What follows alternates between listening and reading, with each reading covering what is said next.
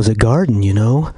That was Roman Candle from their 2009 album, "Oh Tall Tree in the Ear," which is a line from good old Uncle Walt. Roman Candle with Eden Was a Garden. Before that, a lesson on how to recognize a work of art. That was Mailer Jones, whose 2016 album was entitled 2013. And how to recognize a work of art. That set began with Raina, Nick Waterhouse, 2012, and the album Time's All Gone. Well, time's all gone for today's ride on the morning train. We'll send today's show out to my friend Sarah, and this is J.D. Buell saying, until we ride again next Friday at 10 a.m., make it a great day for someone.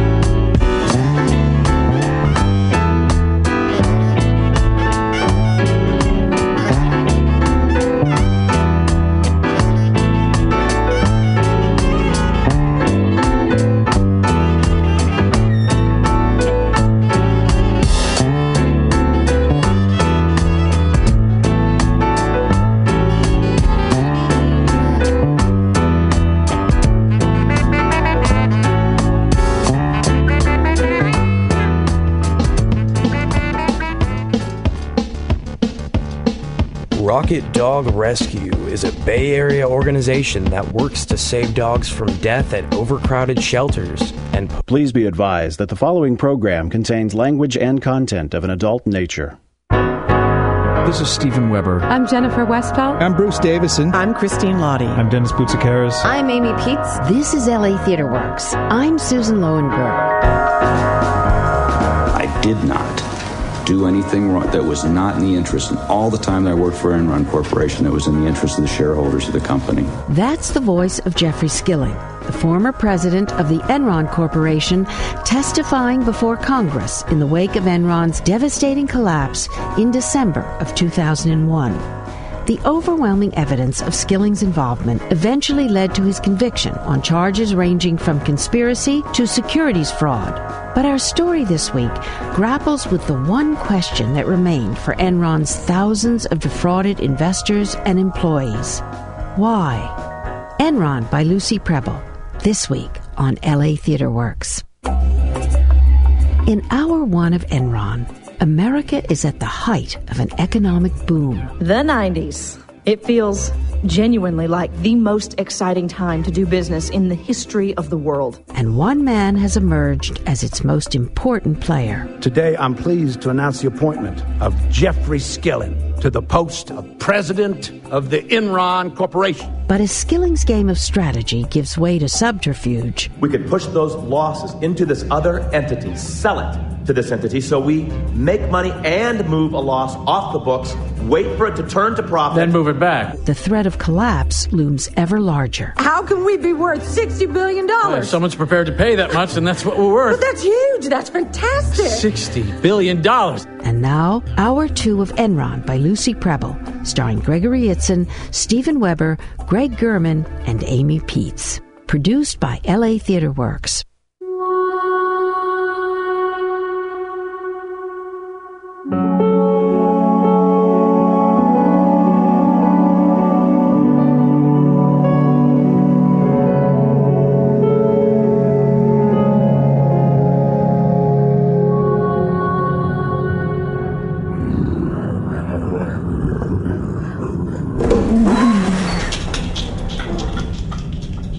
Andy, is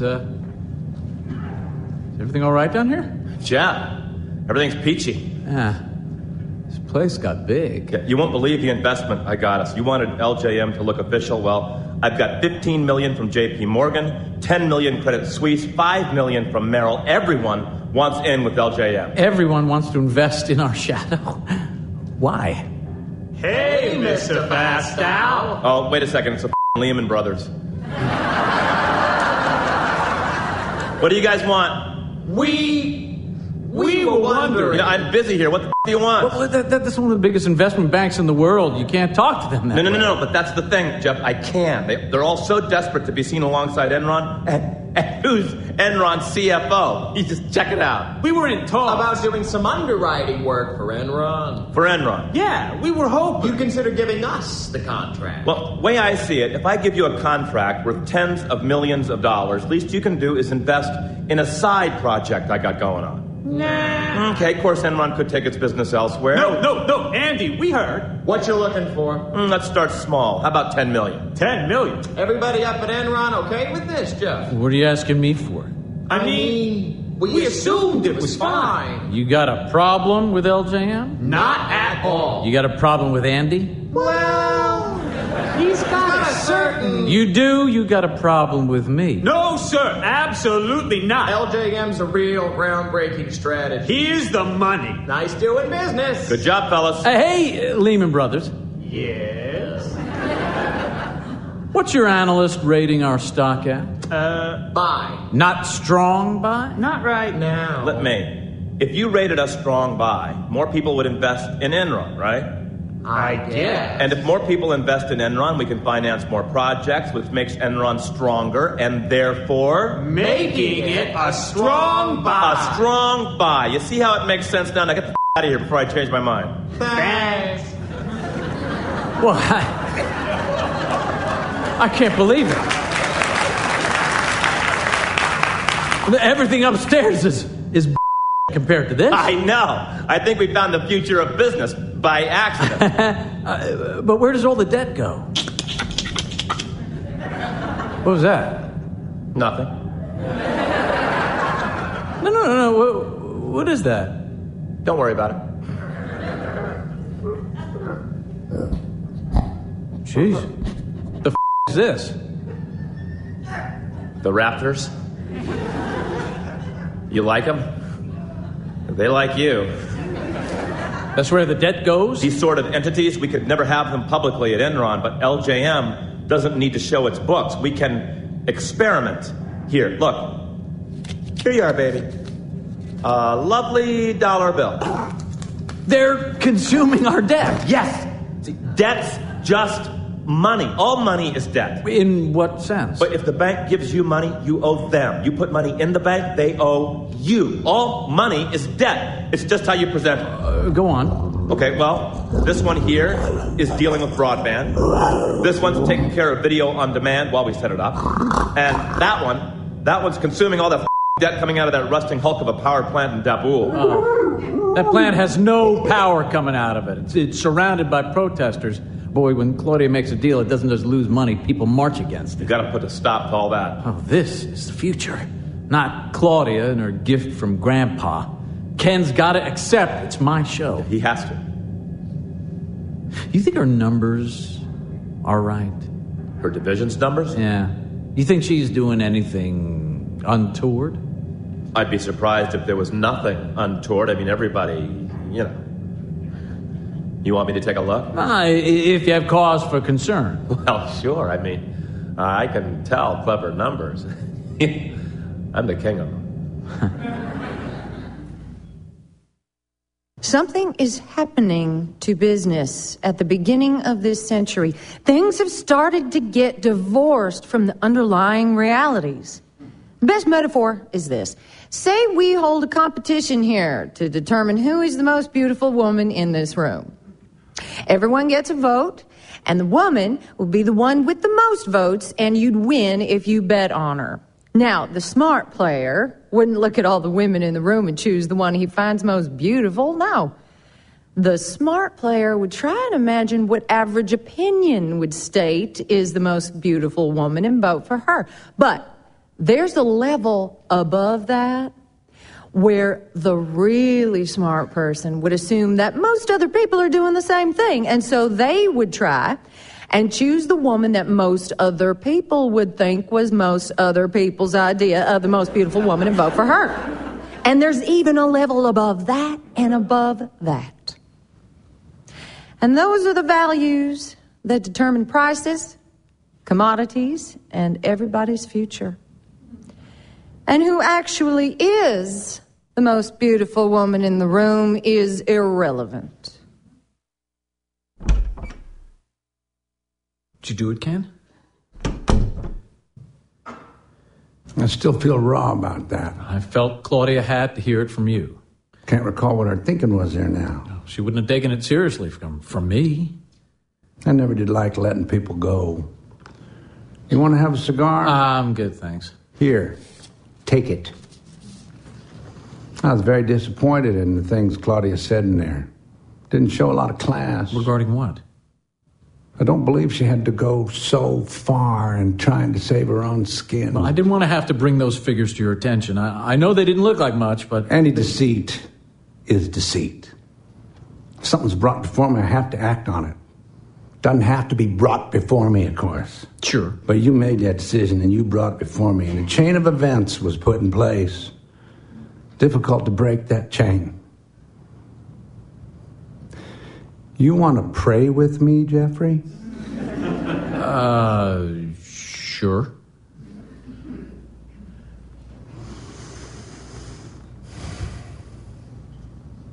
Amen. It's a privilege.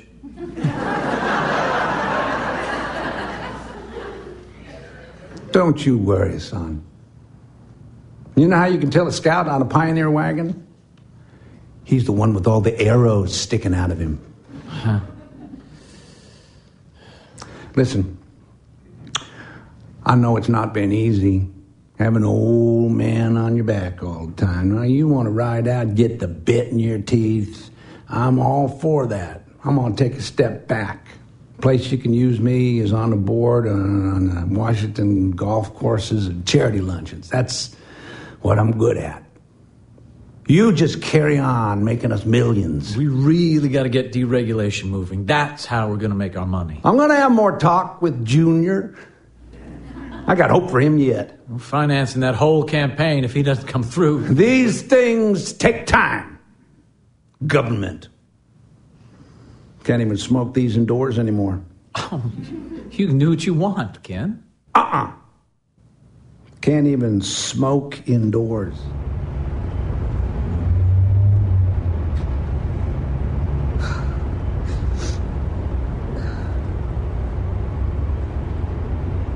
You're not going to jump, are you, Claude? Don't move. Don't you dare go anywhere. You can go and get any number of jobs. I want to work here. This is where I work. Well, not anymore. That man had faith in me for 15 years. I have given my life to this company, and you had him come in and talk to me like I'm some thieving kid in his store. I asked Ken because I thought it would be worse for me to fire you. I was not fired. I resigned. You show me one part of my numbers done differently from anyone else. You lied to get me out. I didn't have to lie. You're an amateur. We'll see about that. Did you tell Ken something that I should know about? There's rumors. Is it true broadband and electricity aren't bringing in any money? That video on demand doesn't even have the technology developed? Why do people talk that way? We'll make those profits. It's like playing poker with these guys who get mad when you win on the last card. Why'd you stay in? You're not playing properly. It's poker, you idiot. Doesn't matter how you win as long as you win. When electricity gets deregulated... Electricity won't be deregulated. Ken's not going to get that kid in the White House. We will. I could have made India work. All your deals getting done all the time. Bad deals. Sign it, book it, throw it over the fence. Doesn't matter if it's a bad deal. Just get the deal done. You don't know anything. I know you. You know when you went to that college in Pennsylvania? I went to Harvard. When your father showed you around his old college in Bethlehem, Pennsylvania, you told me about it our first night. You looked out that window, saw all those abandoned steel mills for miles. All that dead industry, that gray sky. I left all that behind. No. That's what you're creating now. Get out of my building. You know what I'm going to do? I'm going to go home to my beautiful children. And I am going to sell every single one of my shares. 1, 2, 3, 4, 5. I have to check the stock price. Why? Because that's how Daddy knows how much he's worth. Why? Well, the market knows how many people believe in Daddy, and that's important. Why?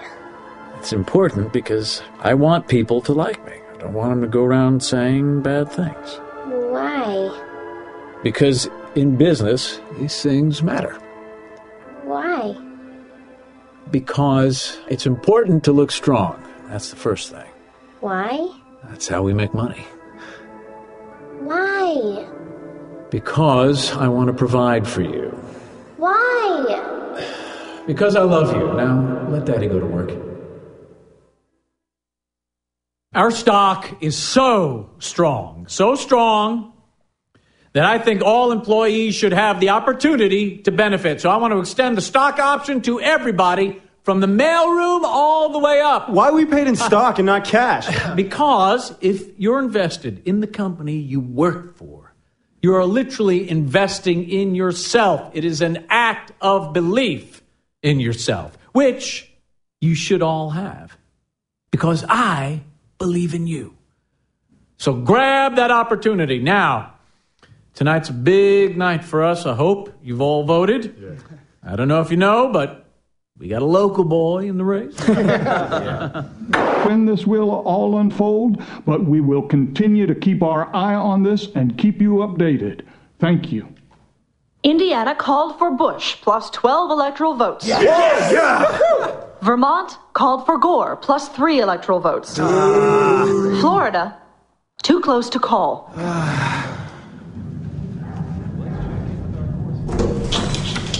Hey, you got it on down here? Sure. Yeah, we're having a party.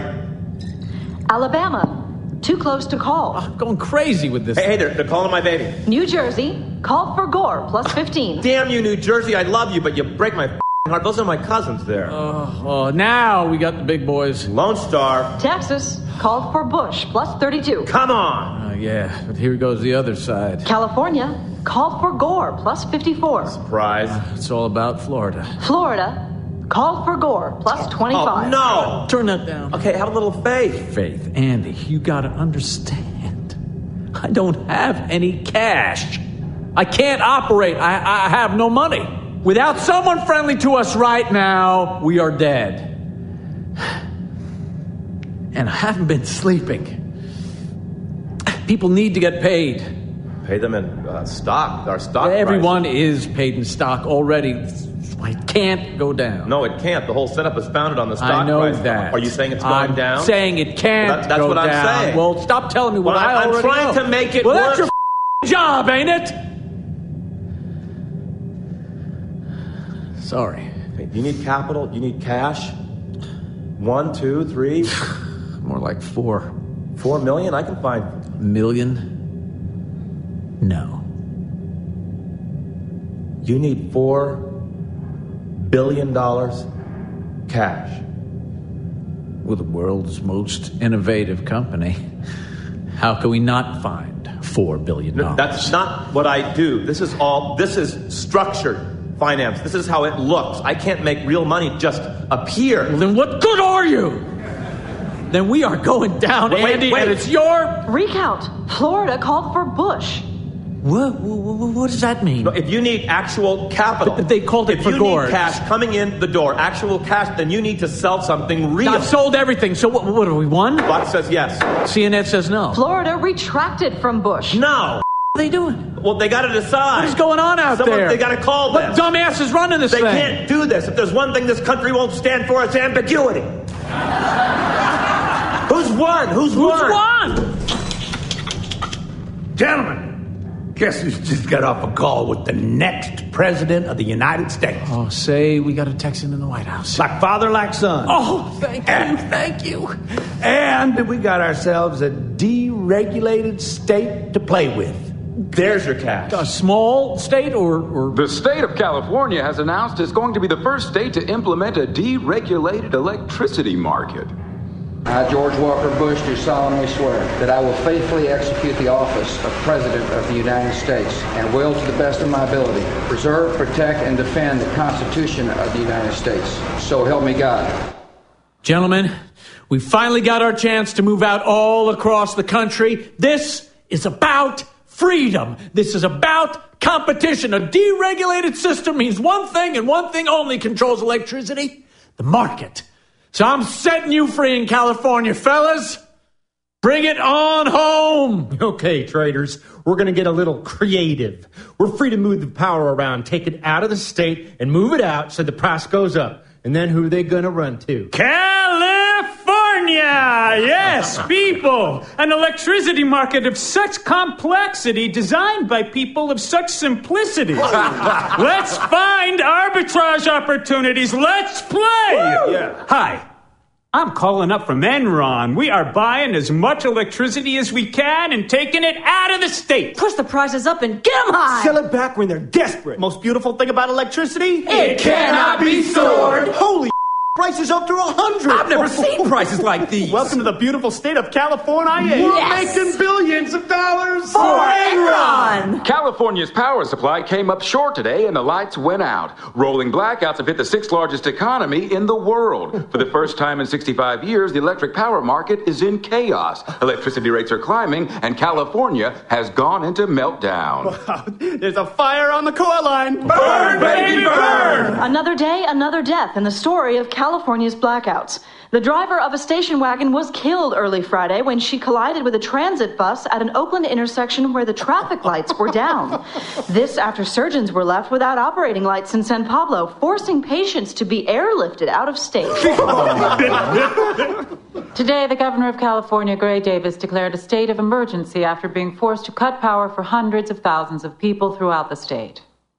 Kenneth Lay here for the governor of California. Governor, I understand you're considering running for president. You'd think it's going to help you any to have the 6th largest economy in the world go dark on your watch? Voters remember that sort of thing. So, how about paying the prices we're asking? Well, I'm sorry to hear you say that, Governor. Boys, step it up. Come on! This is the largest single transfer of wealth I've ever seen. Okay. Do it. You know the difference between the state of California and the Titanic? At least when the Titanic went down, the lights were on. Hi, Mr. Mayor. I'm sure we can get this little blackout business under control. Mr. Lay. Yeah, if you'd like to go on through. Mr. Lay. Yeah. Thanks for coming out. If you just go on through, don't worry, I got just a guy to fix this. Hi. Mr. Schwarzenegger. I'm so glad you could make it. Now, let's go inside and talk about the future of California. Yeah.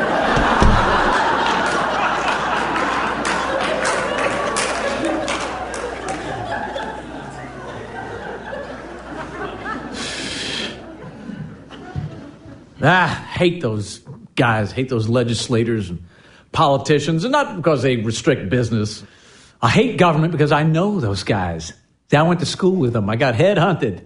And those frat party know-nothing who never got the call designed the regulations for an energy market they know nothing about. Mm-hmm. It's my job to find ways around that. Why should we respect ineptitude? Who do you think is going to win in the end? The greedy or the inept? We're not perfect, but wait till you see the other guys. Understood. So why the are people picketing my house? Well, there were deaths in California. If I'm going to represent you, I need to know your level of involvement. I want you to represent me, not the company. I did not kill anyone. There may be civil suits against you. Oh, this is crazy. I can find other companies that were out there doing this. But you're getting the bad press because your guys gave it a name. What do you mean? Ricochet, Fat Boy, Burnout, Death Star. All on record is your traders' names for their strategies in California. Death Star? That's what I'm saying. Death Star. It makes it sound like a kid's video game. That's a perception problem. Jeff, sending a state into chaos is, that's more than just a perception problem. Will this affect the stock price? I'm a lawyer, not a stock analyst. Because that cannot happen. Well, maybe you should have thought of that before. But we didn't do anything illegal in California. Yeah, that's a matter of opinion. I got a group of the smartest people in the world here who can tell you why what they did was not illegal. Well, if it wasn't illegal, it was stupid. I don't think you understand how markets work. I'm not interested in the economics. So what are you interested in? Protecting you. They're going to imply that your traders caused huge blackouts in California for months, maybe years, that you gamed the state. The state's regulations were a mess. And you took advantage of that? Took advantage of that? Are you kidding me? Took advantage of... That's what we do. In business, you buy something at one price, you sell it at a higher one, and what's in between, that's your advantage, which you take. That's how the world works. If you want an objective morality present in every contract, you're living in a dream. You know how difficult it is to get 5 people in a room to agree to anything? The only way I can be sure I can trust a contract is because every party's in it for themselves. So when you ask, did we take advantage of that? You know what I hear? I hear, do you make a living? Do you breathe in and out? Are you a man? And I know that the only difference between me and the people judging me is that they weren't smart enough to do what we did. Now, are you going to judge me, or are you going to help me? All right. There'll be a couple of guys in trading will take a fall. They'll get a little wire fraud. There will only be a bigger problem if there's anything else. Okay. Security? You wanted me to take a look at something, sir? Yes, please. Yeah. I'll take care of it. Thanks. Hey. Sir? I'm sorry, this is a little, Can you sweep this office for equipment or recording. You think you're being bugged, sir? Maybe something. That might be a matter for the FBI. No. Just take a look. You think it's the government, sir? No. A rival company? I don't know. I just got a feeling.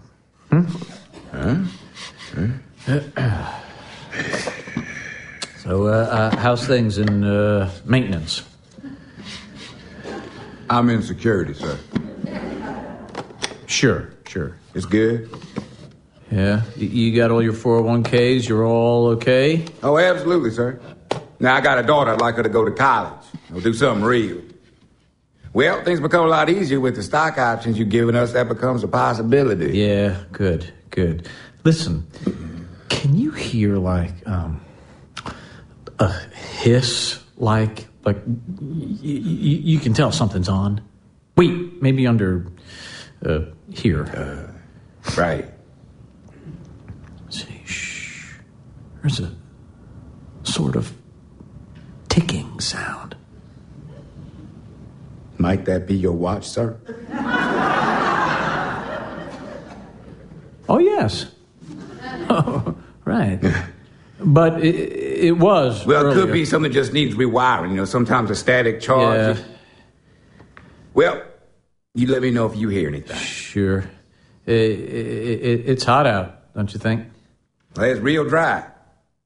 Trees are bribing the dogs.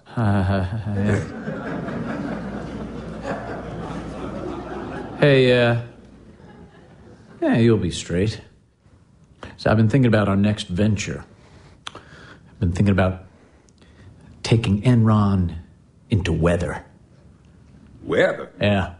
For investors or companies whose worth can be damaged by bad weather. We can carve out a market in protecting against that. Have people buy up shares in weather. Like insurance? Sort of, yeah. We break up the risk, sell it off in parts like credit derivatives. Well, you're losing me, Sit sir. down. I can explain it to you in minutes. Sounds a little... It makes total sense. I just want to do my job. Oh, so you don't want to hear what's next for the company? You're telling me I need... Sit down. You want to be a doorman the rest of your life? Sit down and listen. I'm a security officer, sir. Oh, sure. I know. I just got a shift I got to do is all. Didn't mean to be wasting your time. Nothing to it. We trust you all up here, sir. Very Enron, though. Dealing in weather. Sure. It's your company, sir. You run it how you want it run. Yes? Mr. Skilling, there's a reporter on the line from Fortune magazine. Jeff Skilling? I can't answer those questions right now. I'm not an accountant. Look, no, I don't think you understand the complexity of the way we operate here. If you print an article now without our side, I personally think that's unethical. Sure, I'll send someone out at Enron's expense. He'll fly out and help you understand the questions you're asking. Okay. God damn.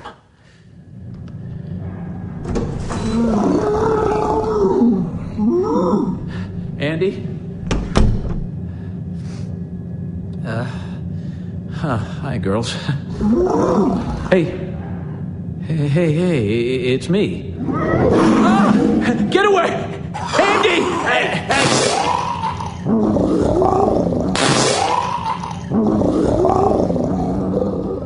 Taser. You'll be fine. Something's spooked. What's wrong with that one? It's sick. I don't know. Maybe I gave it too much. Too much what? Oh, of the debt, Jeff.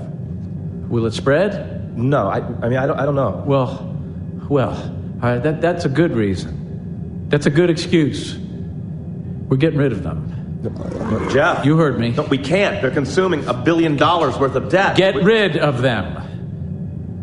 I need you to fly out to New York. What's in New York? A reporter, Fortune magazine. They're running an article on us. A reporter wants to talk to me? It's not a positive article. What do you mean it's not a positive article? They have questions. Well, forget them. We don't need to answer their questions. You've got to go out there and explain how it works, how money flows through the business, that we're not a black box. No, but we are a black box, We are Jeff. not. We are a logistics company with a ton of great I don't want to leave LJM. You are going. Please don't make me go. Chief Financial Jeff, Officer. I'm at my desk here. You're going to have to choose between LJM and Enron. I created LJM. I created you. Andy, I love you, and I would do anything for you. But you're going to have to choose. What am I going to say? Look, if we disclose everything, there'll be a panic, right? Right. So if everyone's good, they don't want trouble, we don't want trouble. Okay, but what if they do want trouble, Jeff? I mean, they're a magazine. What if they take a look? What if they take a really close look and they come to the conclusion that everything's just hedged against our own stock? Don't you dare say what if that they in look my and they see that underneath there's nothing actually Nothing, 20,000 employees taking home paychecks, nothing, world's most innovative company. We run Texas. Is that nothing? Then the world's nothing. Hey, Jeff. Here you are. Listen, I need your opinion. I don't know which of these patterns for the cabin of the new jet. Andy has to fly out to New York. There's a loss of confidence, I think, going on. So I'm hearing. I'll talk to Dick. That won't do it, Ken. This has all been across your desk. You know what's going on. Listen, you boys are talking business. I mean, I was only doing what I was asked to do. And if the stock falls... The stock is not going to fall. That is not going to happen. You're running the show, Jeff. We need to have a conversation. I don't want to have a conversation. Won't you bury a dead dog? You don't dig it up to smell it. I'm taking no notice of anything in here. And I mean anything. Now, which goddamn pattern?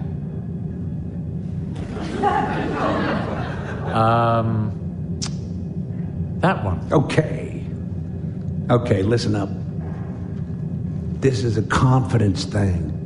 You're going to have to make a call with the stock analysts to reassure the market. It's just a confidence thing. Now! Okay, sure. Okay. I'll go. I'll just take all the paperwork, throw information at them, bury them in it. You don't belong to me, boy.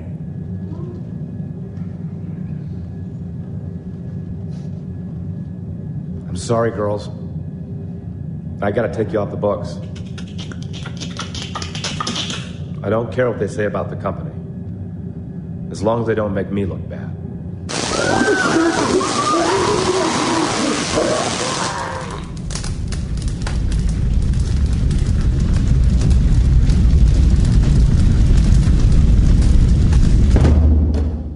Everyone just needs a bit of faith restored. Stand straight, Jeffrey. This is an important call. You couldn't shave? I know, I'm fine. I'm Jeff Skilling. Okay, let's do it. Here we go.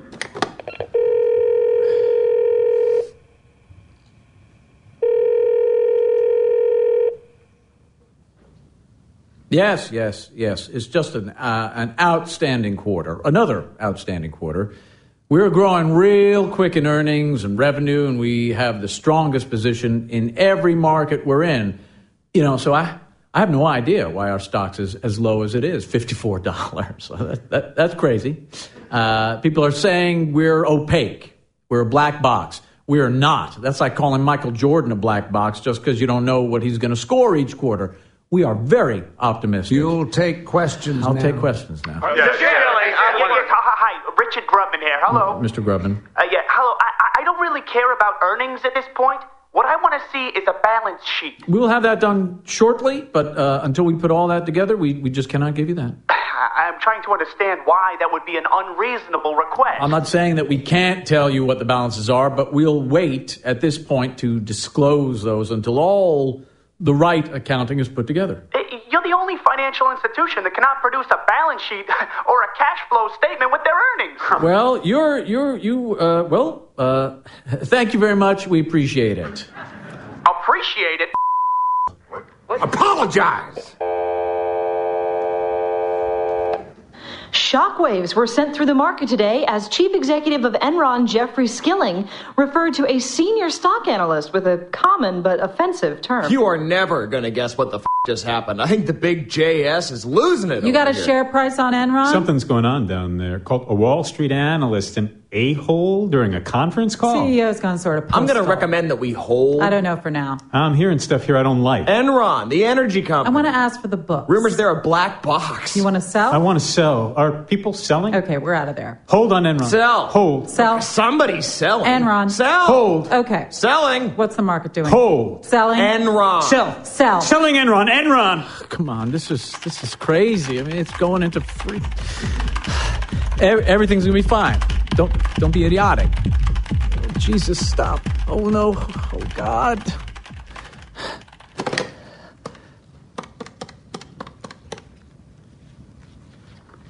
Hi, sweetheart.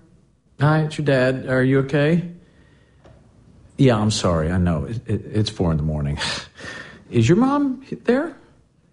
Ooh, okay. Well, this is important. I need you to tell her something. Are you awake? Oh, okay. Tell her to sell her shares. Sell her shares. All of them. Okay. I love you. What do you want? You want me? Is that it? Is that what you want?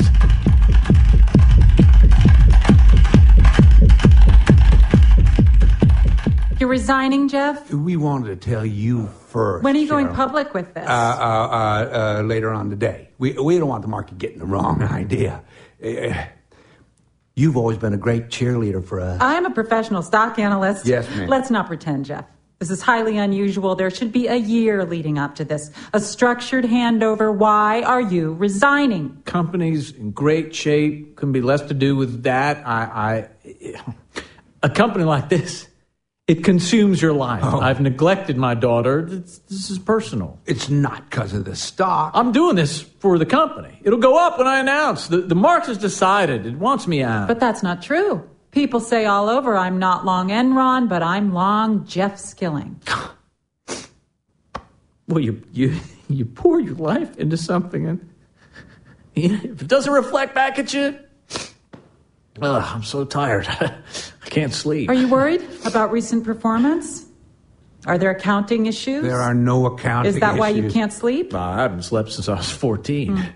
I can honestly say the company's in the best shape it's ever been. Jeff? I should go. Yeah, you go. Get ready to announce. Whew. This is a blow for you. I'd prefer to stay. That Fortune article raised a lot of questions. Now, I've always been a supporter of Enron Corporation, but you know, the CEO leaving like this, that doesn't spin. You're going to have to hold this thing together. Don't you worry about anything here. I'm a safe pair of hands. In breaking news, Enron's CEO has resigned. Now the market's left asking the question the company is famous for. Why?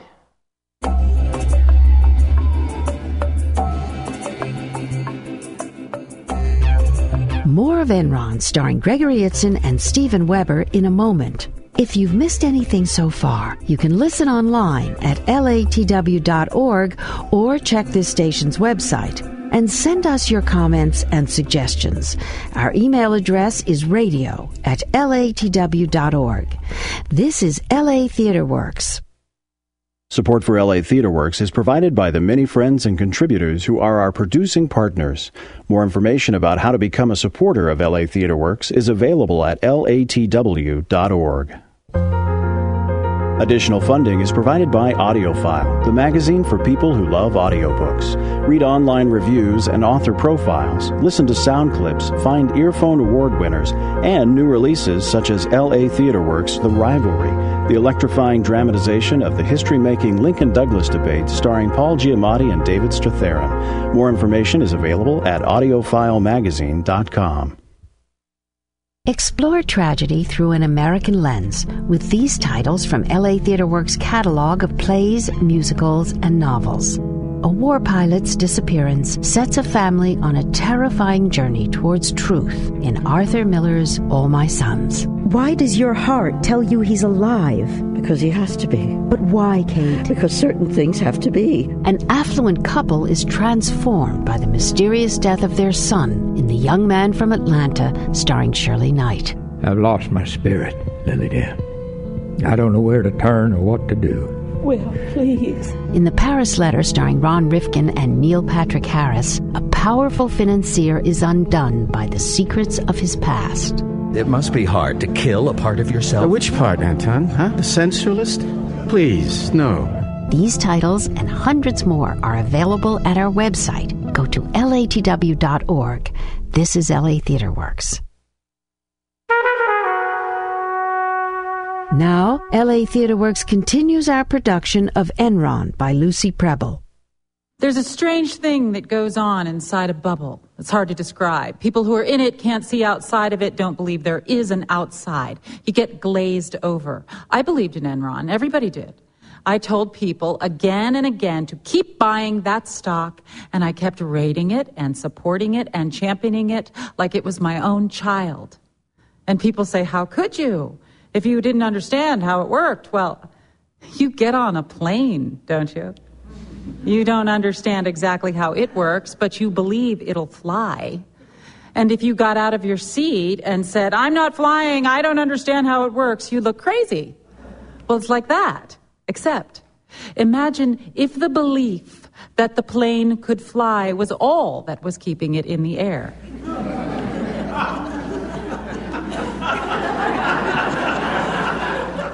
It'd be fine if everybody believed, if nobody got scared, as long as nobody asked stupid questions about what it is keeps planes in the air. Okay. Where do you get your knowledge from? How much time do you have to... There's another... oh, no. Okay. An explosion. An explosion. Multiple explosions, ladies and gentlemen. We just saw another explosion. Obviously... We're just watching it again. It's the first time. This is now... There's a second plane, I think. This is the other tower, ladies and gentlemen. Another explosion at Tower Number 2 at the World Trade Center just happened live on our air. Well, I'm delighted to be back in charge. In more normal circumstances, I would have a few words to say about September the 11th. Just like America's under attack by terrorism, I think we're under attack here at Enron. The terror attacks on New York and Washington have seen stock exchanges all over the world evacuated, and all trading has ceased. Market confidence has dissolved today as Tokyo, London, and then New York fell to record lows. I'm sorry Jeff did resign. Despite the rumors, the company is doing well, both financially and operationally. When our very way of life is being threatened, we remain proud of who we are and what we do. This is not the time for doubt, not the time to let our confidence be shaken. U.S. confidence has taken another knock as reports emerge of a formal investigation into energy trading giant Enron, deepening its share price crisis. The company has lost 60% of its value since peaking last fall. Truth is the great rock. Whether it will continue to be submerged by a wave of terror by those attacking us will be determined by Enron employees. We will testify to the truth. We will let the light shine in. We won't let this cloud of lies cover all our good works and deeds.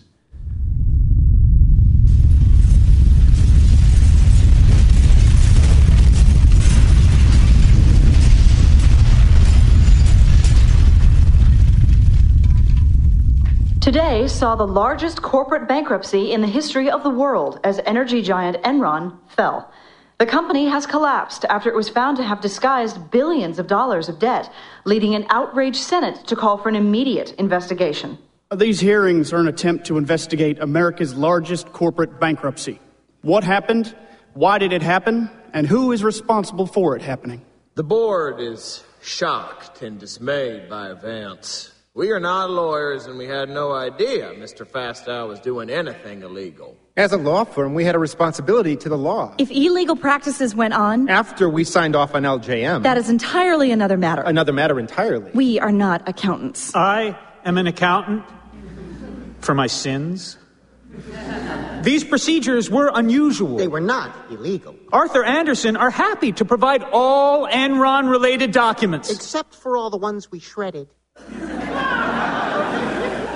Mr. Chairman, on the advice of my counsel, I respectfully decline to answer the questions put to me based on the protection afforded me under the United States Constitution. I have been instructed by my counsel not to testify based on my Fifth Amendment constitutional rights. I will testify. I will answer any question you got. I'll take a lie detector test right here, right now. This whole situation has been terrible for a lot of people, and I'm here to explain what happened and how I can help.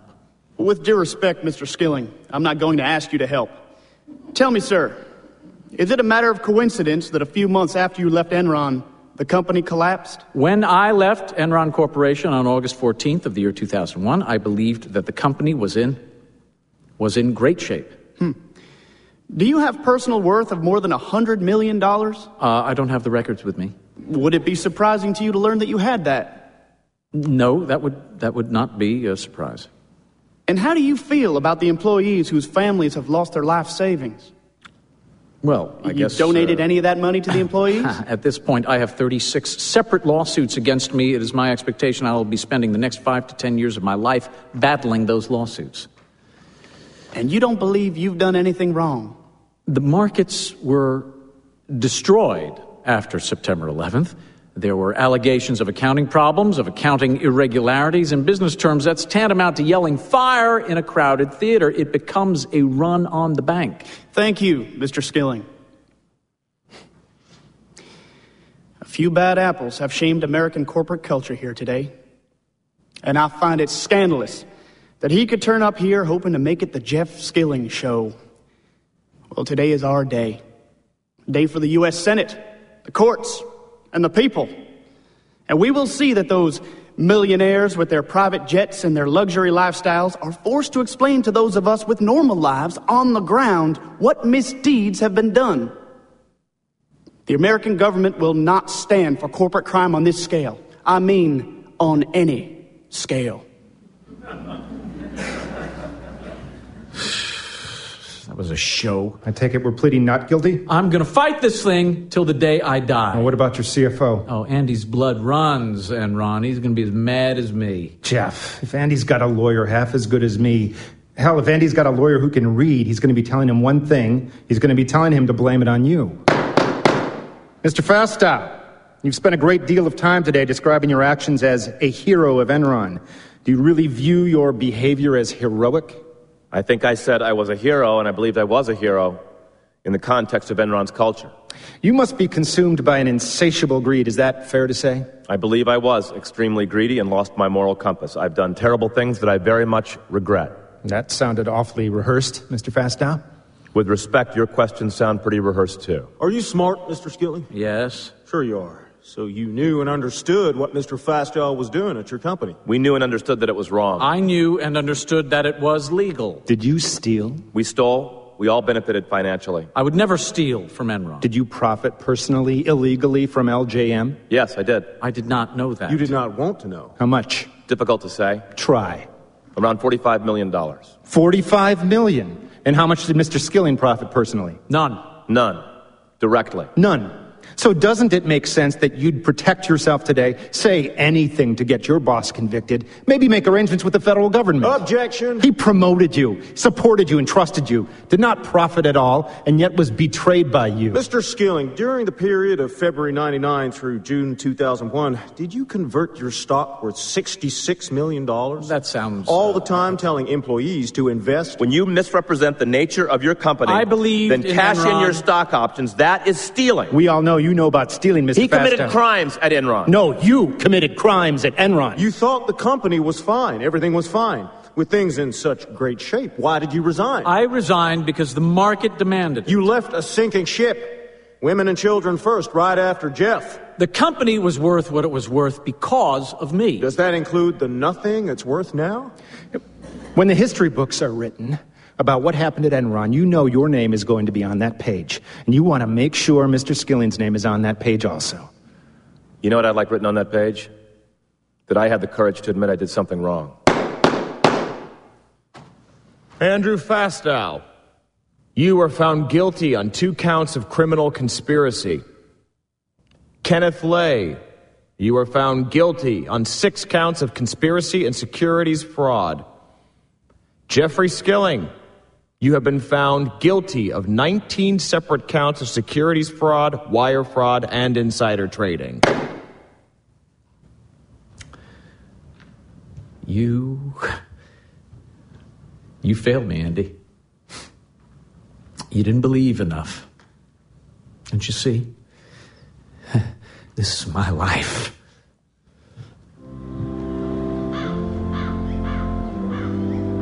Oh, Claudia? Can you just give me a minute, officer? I can stand over there. Well, then could you do that, please? Sure. I didn't think they'd let you come. Dispensation for an hour. Did they tell you what happened? To Ken? Heart failure. Yeah, that's the official verdict anyway. I heard you're gonna appeal? I told my daughter I was innocent. I believe I am innocent. Neither of those things make you innocent. Is it true when it fell that the only part of the business with any worth at all was my division? You got out. Not by choice. Well, aren't you going to thank me? Mr. Skilling, my name is Irene Grant. I worked for Enron for 25 years. I did everything you asked. I took all my savings and I invested them in the company I worked for. I've lost $150,000. I have no money to retire on. I'm living at my sister's. And I wanted you to know because I swore if I ever saw you in person, well, I don't want to say. What do you expect me to say I want an answer from you. I don't have any answers. I have lost everything. This is not the place. Oh, am I embarrassing you? I'm sorry, am I embarrassing you? There's trouble here. No. There you are. I should go wait in the car. Do you know who I am? Yes, you're a security officer. I was. You know what you are. You an ordinary crook. Doesn't matter how you dress it up, nothing special about it. Took a lot of people down is all. It's called equity for a reason. Everyone shares what's left. Everything's gone. The future of a certain kind is gone. I understand. You're angry. You're looking for somebody to blame. Won't even apologize. Come along, man. No use in that. Come along. That policeman's not here to stop you running. He's here to stop you getting hurt.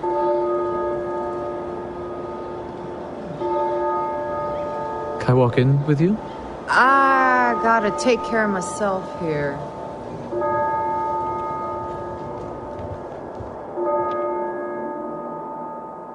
When Enron was declared bankrupt, they were over $30 billion in debt. Days before employees were told to leave, the latest round of bonus checks was handed out to Enron executives. More than $55 million. That week, 20,000 employees lost their jobs. The financial practices pioneered at Enron are now widespread throughout the business world. Over the last 2 years, the U.S. government has pumped over $10 trillion into the financial system to try and keep it from collapse. Counting that amount at $1 a second would take more than 320,000 years. Kenneth Lay was found dead in his Aspen ski home prior to being sentenced for his crimes. Andy Fastow received a reduced sentence of 6 years in minimum security in exchange for testifying against his former boss. Jeffrey Skilling was sentenced to 24 years and 4 months in prison. His appeal is being heard by the Supreme Court. I'm not a bad man. I'm not an unusual man. I just wanted to change the world. And I think that there will come a time when everyone understands that. They will realize that they were banishing something of themselves along with me. I believe that. I know it's hard to understand. How can something be worth $1 million in the morning and nothing by the afternoon? Same way a man goes from captain of all industry to a fraud sitting in jail. You want to look at something and know it has a worth, a fundamental value. That's making the same mistake as any religious person. You want to hold a mirror up to nature? Here's your mirror. The Dow Jones Index over the last century. Every dip, every crash, every bubble that's burst, that's you. Your brilliant stupidity. This one gave us the railroads. This one, the internet. This one, the slave trade.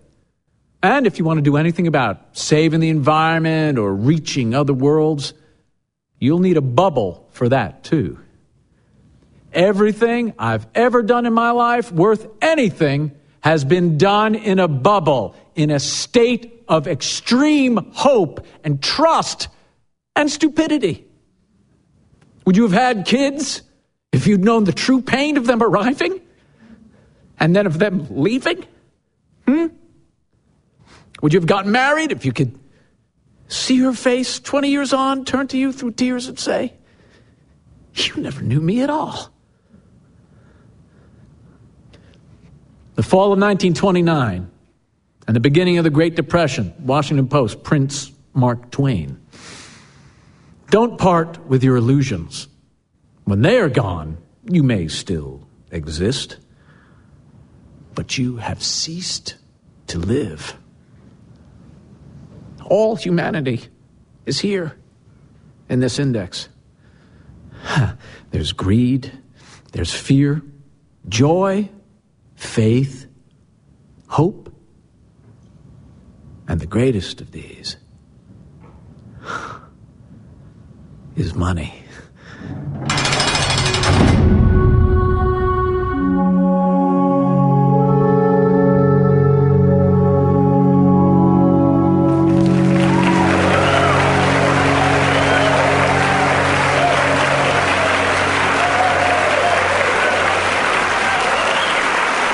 This is LA Theatre Works' production of Enron by Lucy Preble. If you've missed anything so far, or you'd like to listen to this show online, visit us at latw.org or check this station's website for more information. Funding for LA Theatre Works is provided by listeners like you. For more information on supporting LA Theatre Works programs, including live productions, tours, radio broadcasts, library access, and educational outreach, visit our website at latw.org. Enron starred Gregory Itzen, Stephen Weber, Amy Peets, and Greg Gurman, with Chris Butler, Casey Mahaffey, John Matthews, Julia McIlvaine, Russell Soder, Kenneth Allen Williams, and Matthew Wolfe. Stage manager Amanda Allen. Associate producers Christina Montano and Jennifer Brooks. Live sound effects Teresa Arison. Original music composed by Adam Cork. Recording, editing, and mixing engineer Mark Holden for the Invisible Studios, West Hollywood. Our director is Rosalind Ayers.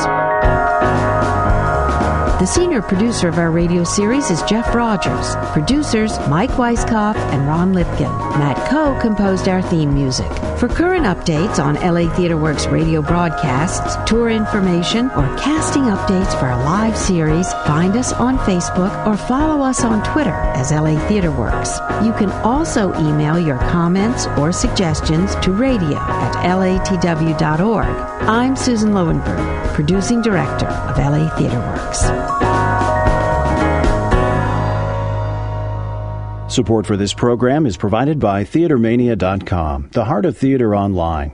TheaterMania.com features regular and discount tickets, comprehensive listings, news, and online ticketing systems for Broadway, off-Broadway, and theater nationwide. More information is available at TheaterMania.com. Major support for the production of plays in our current live performance season is provided by the Peter Glenville Foundation. Additional support is provided by the Capital Group Company's Charitable Foundation and the Los Angeles County Board of Supervisors through the Los Angeles County Arts Commission. This is LA Theatre Works.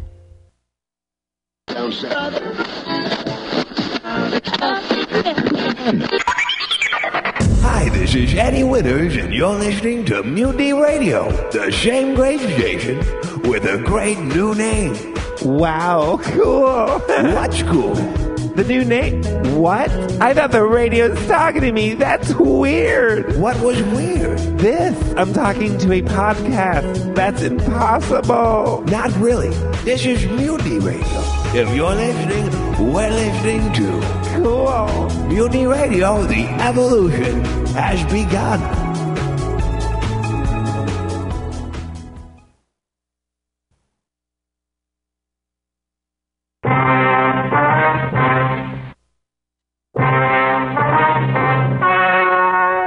The story you're about to hear is true.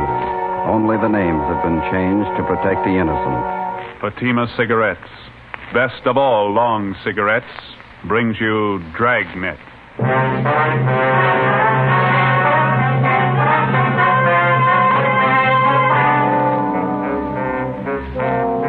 You're a detective sergeant. You're assigned to homicide detail. A woman has been murdered, her identity unknown. The body shows the marks of a savage attack. Your job, find the killer. If you want a long cigarette, smoke the best of all long cigarettes. Smoke extra mild Fatima. Yes, Fatima is the king-size cigarette which contains the finest Turkish and domestic tobaccos superbly blended to make it extra mild. To give Fatima a much different, much better flavor and aroma than any other long cigarette. That's why Fatima has more than doubled its smokers coast to coast. Enjoy extra mild Fatima yourself. Best of all, long cigarettes. It's wise to smoke extra mild Fatima. It's wise to smoke extra mild Fatima.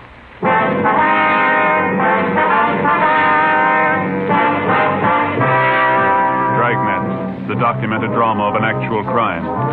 For the next 30 minutes, in cooperation with the Los Angeles Police Department, you will travel step by step on the side of the law through an actual case transcribed from official police files. From beginning to end, from crime to punishment, Dragnet is the story of your police force in action. It was Sunday, December 25th. It was raining in Los Angeles. We were working the day watch out of homicide detail. My partner's Ben Romero. The boss is Blaine Steed, captain of homicide. My name's Friday. It was 39 minutes past 5 a.m. when I got to San Andreas Cathedral on 1st Street. Churchyard.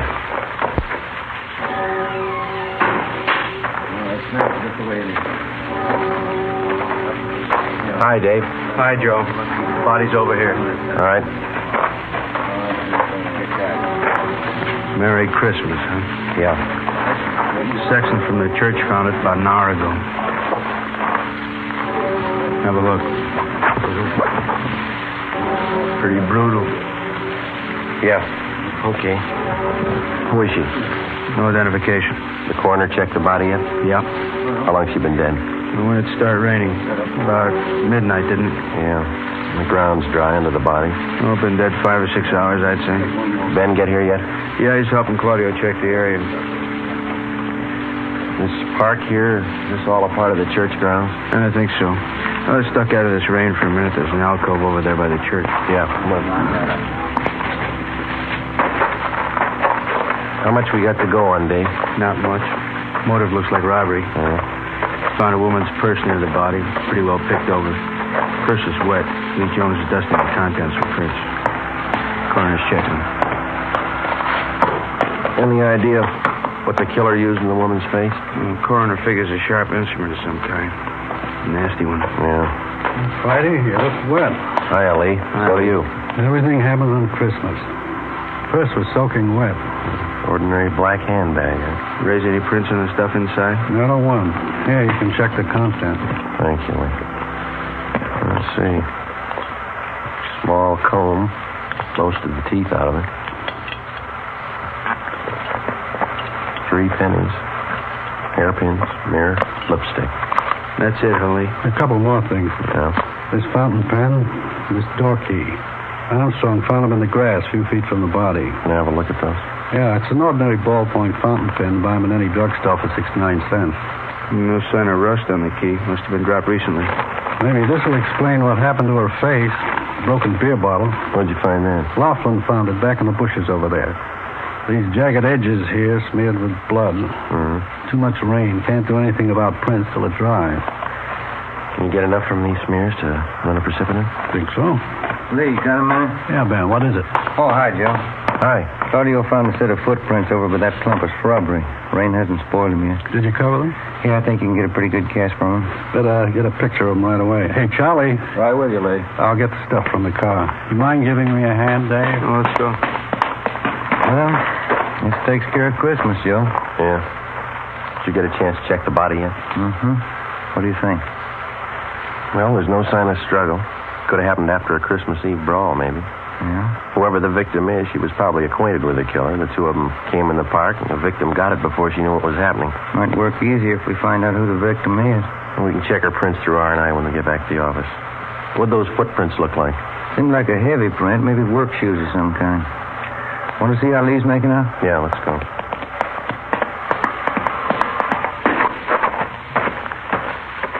Gonna miss Christmas dinner again this year. Footprint, fountain pen, and key. Where do we start? It's a cheap pen. They sell thousands of them. Want to smoke? All right, thanks. Footprints will help convict the killer. Gotta find him first. Thank you. I don't know. Maybe we can work a switch. How's that? Find the lock that fits the key. 9 a.m., Christmas Day. Sergeants Dave Arroyo, Robert Claudio, Ben, and I went back to the office and took stock of what we had to work with. It wasn't much. The woman had been murdered. Who was she? Why was she killed?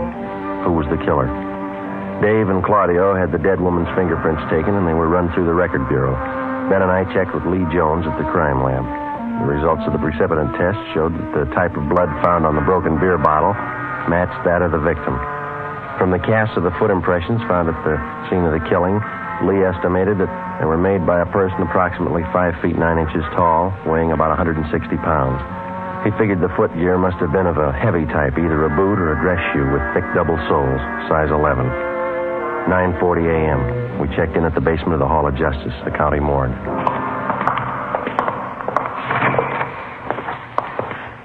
Doc, how's it going? All there, Joe. Death caused by multiple fracture of the skull. Flashing in the face was a contributing cause. I sent her close to Lee Jones. Yeah, we know. No laundry mark. Well, I got two things. Maybe they'll help, maybe they won't. Yeah? The chemist's report here on the blood analysis shows the victim was drinking. She was definitely under the influence at the time she was murdered. 0.012% alcohol in the blood. How about the murder weapon, Doc? We gonna rule out that beer bottle? I'm just coming to that. Step over here. Yeah? This mark here on the side of her face, brown smudge. Well, Jones says that that's shoe polish. He analyzed a few of the particles. Ties in. The cause of death was brought about by severe blows in the head and face. Heavy shoe, huh? That's my guess. Probably a boot or a work shoe. That doesn't add, Joe. How do you mean? If they were heavy work shoes the killer was wearing, why were they polished? How many people polish their work shoes? Could be waterproofing. No, Jones says it was a brown paste polish. And it doesn't figure. Unless the killer was wearing some kind of dress boots. Cycle boots, maybe. Hundreds of kids on motorcycles wear them. Yeah. That's going to be about as helpful as a key or a cheap fountain pen. Excuse me. County Morgue, Tyson speaking. Yeah, all right, Frank. I'll tell him. Cunningham at R&I wants to see you right away. What's up? They made the victim's prints. During the war years, a complete file of pictures and fingerprints had been kept on all persons employed at local defense plants. Out of this file came our first major lead. The victim's fingerprints matched those of one Maria Camacho, 38 years old, formerly employed at Universal Aircraft. Her address in 1945 was listed as 9230 Sheridan Avenue. Ben and I went over to the crime lab, picked up the key and the fountain pen found near the body, and drove to the Sheridan Avenue address. The house was 3 blocks from the churchyard where the body was found. A young woman with a baby in her arms answered the door. She identified herself as Elena Gomez. She told us Maria Camacho was her aunt. They were expecting her for Christmas dinner late that afternoon. We told her what happened. When she recovered from the shock, we questioned her and her husband, a furniture worker. So hard for me to believe. Why anyone would do this to me? When's the last time you saw her, Mr. Gomez? Well, she was around last night, Sergeant. She brought the presents for the kids. Always brought him presents on Christmas. Did she live here? Was this her permanent address? No. She stayed with us during the war when Ray was overseas. When he came back, she took a room down the street. I can give you the address. All right. What time did Maria leave the house last night? Well, let's see. Must have been around 10 o'clock. Not much later. Don't you think, Elena? About 10 o'clock? Yeah, that's right. Go see what those kids are doing, huh, Ray? Yeah, all right, honey. Did Maria have anything to drink here last night, Miss Gomez? Yes, we had a glass of sherry together, that's all. Could you tell if she'd been drinking before she came here? Oh, it was Christmas Eve. I guess she'd had a few. Why? Was she a pretty heavy drinker? Not usually, no. Maybe on the holidays, though. Maria liked to get out and have fun, living alone and all that. Poor Maria. Oh, did she drink at home, or was there some particular place she liked to go? A cantina down on Soda Street. She used to go there. Any others? A couple of bars on Brooklyn Avenue. I don't know the names. What'd Maria do for a living, Miss Gomez? She took in some dressmaking. Worked for herself. She wasn't poor, wasn't rich. Her landlady could tell you about her friends. Kids are hungry, Lena. Dinner's getting cold. Sorry that we had to break in on you like this. Well, it's all right, Sergeant. It's just the kids. Ask the officers if they want some mince pie, Ray. Cup of coffee. No, that's all right, Miss Gomez, thank you. Just one more thing. Would you look at these, please? This pen. Sure, that's Maria's. Look, Ray, Maria's pen. Mm-hmm. Now, how about this key? No, I never saw that before. Neither did I. Well, thanks very much, both of you. Sorry to hold up your dinner. Oh, that's all right. We're not hungry. Hey, maybe I could fix you a turkey sandwich. No, thank you, Jeff. No. The same we have to be going. We'll contact you later on. Here's our card. All right. I can't think of a reason, Sergeant. Why someone would kill her. Why would they kill Maria? Poor Maria. Come on, Jenny. Come on. Nice kid. Seem to be having a good Christmas. Too bad we had to spoil it. We drove down the street to the rooming house where Maria Camacho stayed. We talked to the landlady and the rest of the tenants, but failed to come up with a lead. They told us Maria Camacho drank a little, but she was always pleasant, easy to get along with. We checked her room. We went through stacks of Spanish-language newspapers and magazines. We went through her bills, photographs, her letters. We found nothing. There wasn't an item in the small apartment that could help us. We went through the entire rooming house, trying each door with a key that we'd found by the body. It didn't fit any of them, not even the door to the victim's room. 5 p.m., there was a lull in the rain. We picked up Dave and Claudio and started to explore the only lead we had. The victim had been drinking a few hours before she'd been murdered, probably at a neighborhood tavern. For the next 6 hours, we canvassed every bar in the vicinity. 11:15 p.m., Christmas night. The four of us met in a combination bar-restaurant at Brooklyn and Soto for a bite to eat. You had as much luck as we did, huh? Nothing, Dave. Everybody we talked to knew the woman. Nobody saw her Christmas Eve. We picked up the names of a dozen friends of hers from the bartenders. Checked them out. They couldn't tell us anything. Well, we still got another dozen bars to cover at least. She must have been in one of them last night. Wish we'd find it. My wife's sure mad. You got company, so's mine. All right, gentlemen. Who had the grilled ham sandwich? I did. All right. And 3 hamburgers? Yep. There we go. Our plate. You got some ketchup, please? Sure. Say you wouldn't like a little eggnog to go with that. It's good. I make the batter myself. No. Thank you very much. There is something you can do for us. Yes, sir? Would you look at this picture? All right. See if you can identify this woman. Sure looks like Maria. Yeah, that's her. You know her? Was she in here last night, do you know? Yeah, she was. What time was she in? Oh, about 11:30. Why? Was she with somebody? Oh, half a dozen of them at least. Maria, another woman, and 4 or 5 men. Were they drinking? Well, they were well behaved. Just having a little Christmas cheer, that's all. They liked my eggnog. At what time did Maria leave? Do you remember? Well, no, not exactly, but she left before the others. They closed the place. You fellas cops? Did she leave alone? No, Tony followed her out. I think it must have been sometime around midnight. I'm not sure. Who's Tony? Tony Perez. He's busboy here. He knows Maria. Where's he now? Christmas. He's off. Lives in a hotel down the street someplace. I don't know. Time fits. Maybe the key does. Dave and Claudio started to check the neighborhood to locate the hotel where Tony Perez stayed. Ben and I continued our canvass of bars and restaurants in the area. 1 a.m., the rain started in again. We checked in at a bar on Brooklyn Avenue near Cornwall, the Cantina Sinaloa. Yes, sir. Gentlemen? Police officers, would you look at this picture, please, see if you can identify it? Wait till I dry my hands. Let's just getting some of these glasses out of the way. Let's see. You ever see her before? Oh, yeah, that's Maria. Too bad. I read in the papers about it. Can you tell us if she was in here last night? No, I didn't see her. I read in the papers about it, though. Terrible. Poor Maria. Is it possible she might have been in? You didn't see her? No, I always know when Maria's here. She was always full of fun. She liked to sing. I better get these glasses finished. Ben, you want to call the office? Yeah, okay. How about a drink, Sergeant? You don't look so good. You got any coffee? It's not very fresh. It's been standing there a couple of hours. Well, that's all right.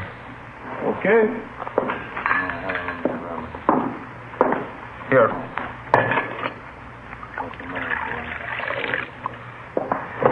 Here's the sugar. Okay, thank you.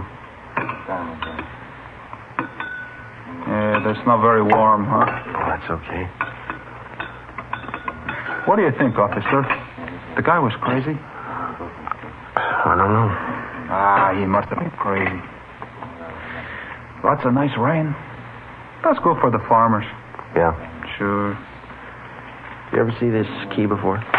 Let's see. I don't know. Joe. Yeah.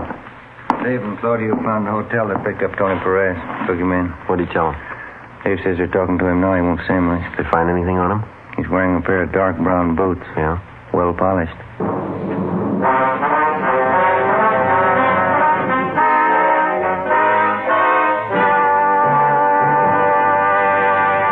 You are listening to Dragnet, the case history of a police investigation presented in the public interest by Fatima Cigarettes.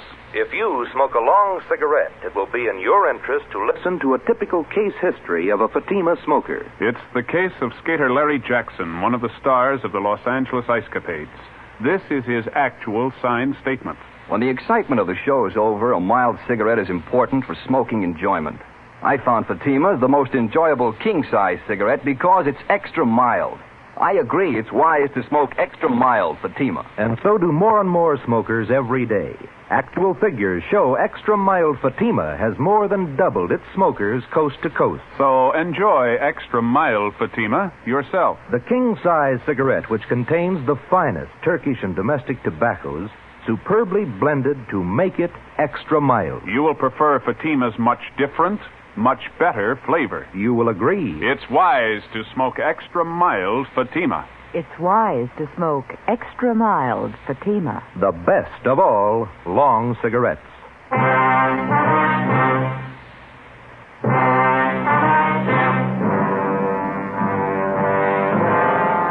Monday, December 26th, 9 a.m. We checked Tony Perez through R&I. He had a record of 7 arrests, but no convictions. During the past year, he'd been booked on suspicion of 211 PC, assault with intent to do great bodily harm, and second-degree burglary. In each instance, he'd been released for a lack of evidence. All of his shoes and clothing were brought to the crime lab for examination. 9:25 a.m. We brought Perez back to the interrogation room. He admitted that he had been with Maria Camacho Christmas Eve, but he denied having anything to do with her killing. He told us that after he had left Maria, he'd gone to a party at some friend's house. Dave and Claudio went out to check his story. I gave them the key found near the body and asked them to try it on the door to Perez's hotel room. Ben and I continued to question the suspect. How well did you know Maria Camacho, Tony? I told you already. She was just some old crow who used to hang around the bars, that's all. I used to talk to her once in a while. You ever have any arguments with her? No. How many times are you going to ask me that? It would help a lot if you could tell us exactly where you left Maria Christmas Eve and when you left her. I told you already. I don't remember exactly. We were drinking. We were all drinking. I don't remember. How'd you get to that party? I walked. Place down on Malabar Street. Maria stopped at a bar someplace along the way, and that's the last time I saw her. Did you go in with her? No, she went in alone. I went to the party. That's all I know. Interrogation room Friday. Lee Jones, Joe. Yeah. Check the polish on Perez's boots. It matches with the smear of polish on the victim's face. Wax components are exactly the same. Good. How about the cast? Nope, they didn't match. The prints we cast out there were size 11, big heel. Perez wears a 9, pretty small heel. No match at all. What about the other stuff? Went over the rest of his shoes and his clothes. Nothing. nothing that ties in. Okay, Lee. Thank you. Do you shine your own boots, Tony? No. Why? Where do you get them shined? I go to Angelo's, Chicago Street, right near First. When's the last time you got a shine? Oh, Christmas Eve. What time Christmas Eve, Tony? When I got off work, about 2 in the afternoon. Hi. Hi, Dave. See one of you outside a minute? Yeah.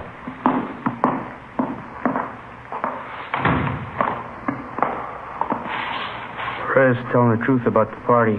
He was there. We timed out how long it'd take him to walk from the restaurant to the party. Yeah? Pretty close. His friends say he got to the party about 12:30. Doesn't look like he had time to kill that woman. Well, where does that leave us? Still got those boots? No, no more. They don't match the impressions at the murder scene. Well, that makes us even. Huh? Here's your key back. Didn't fit. Tony Perez was held for further investigation. Dave and Claudio took up the canvassing of bars in the same area where we'd left off the night before. Ben and I drove down to Angelo's Shine Stand. It stood just outside a barber shop. 4 chairs with an awning full of cigarette holes over them. He identified Maria Camacho's picture immediately. We questioned him while he polished her shoes. Maria, I used to tell her, Sergeant, running around like that, she had so many friends. Too many. Did you see Maria on Christmas Eve, Angelo? Christmas Eve? Let me see. No, last time was 2 days before Christmas. Angelo, do you know a man by the name of Tony Perez? Tony? Sure. Tony Perez. Tall fella, big shoulders. Was he one of your customers? Yeah, all the time he comes to see me. Was he here on Christmas Eve, Angelo? Yeah, he was here. I gave him a shine. Good customer. You remember what kind of shoes he had on? Sure. Boots. He always wears boots. What color were they, do you know? Brown. Always wears brown boots. Well, what's the matter? Is Tony in trouble? What kind of polish do you use on his boots, Angelo? Well, I got the can down here. Yeah, this one here. High-grade polish. If you got boots, I can fix them up. Do you use the same polish on all the boots you shine, Angelo? No, only the brown boots. That's brown polish. You fellas ask too many questions. You make me go too slow. Well, there's no rush, Angelo. Can you tell me this? Yeah? Besides Tony Perez, was there anybody else with brown boots who got a shine from you Christmas Eve? Well, I don't know. Lots of people get shined. Christmas Eve is pretty busy. Just the people with brown boots, Angelo. Can you remember? No, I don't think so. Tony was the only one with the brown boots. There's no others. And how about heavy brown shoes? Huh? You remember the people with heavy brown shoes that came in for a shine? No, I don't know. Look, please, just let me shine your shoes, huh? That can of brown polish, Angelo, you say that's the kind you use on Tony Perez's boots? Yeah, that's the kind. This kind right here. Well, can you remember how many times you used that polish on Christmas Eve? Well, I opened this can that morning. You can see how much is gone. Maybe I use it, maybe half a dozen times. Can you remember the people whose shoes call for this kind of polish? Yeah, lots of them. Brown shoes. I know the feet when I see them. I don't know the faces. Don't you remember any of them? If they like the shine, maybe by and by they come back. There were 3 or 4 fellas, maybe. I see them before. I don't know their names. Okay, finished. You like it, the shine? Oh, yeah, fine. See, I'm going to buy that can of polish from you, Angelo, and we're going to check back with you later. Okay. Here it is. That's fine polish, Sergeant. Best you can get. Yeah, but it rubs off.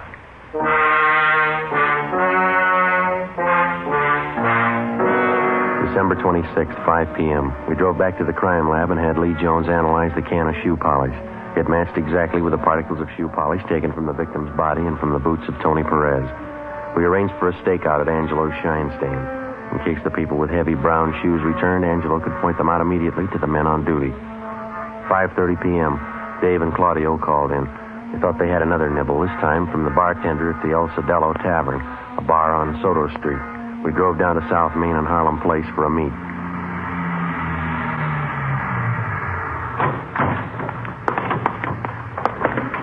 Hi, Dave. Hi. Figured we better move on this tonight. What's the pitch? Bartender on Soto tipped me that Maria Camacho was in his place Christmas Eve. Said it was a little after midnight. Yeah? Said she had a drink, left the place about 10 minutes past 12 with a guy called Frank Tolano. He nosed around, found Miss Tolano works at the Midnight Mission. Over there. All right, let's go. This it, Dave? Yeah. Good Friends Mission. Come in for a nice, warm, spiritual bath. Coffee and soup free. Watch the stairs. Yeah. Now, brothers, I only hope that our little meeting here has brought you closer and made your souls to glow with the great and glorious light of the Spirit. And yes, brothers, if we be not born again of that light, as the book says, we'll be damned, brothers. Damned. Amen. Now, brothers, while Sister Myrtle Ferguson plays one of her stirring marches, let's join arms, brother to brother, and march into the lunchroom where, through the kind graces of one of our benefactors, Pete Boudouris of the Acropolis Cafe, each one of you will be entitled to a bowl of turkey soup, some of Sister Wilson's homemade bread, and a cut of mince pie. Sister Ferguson, march.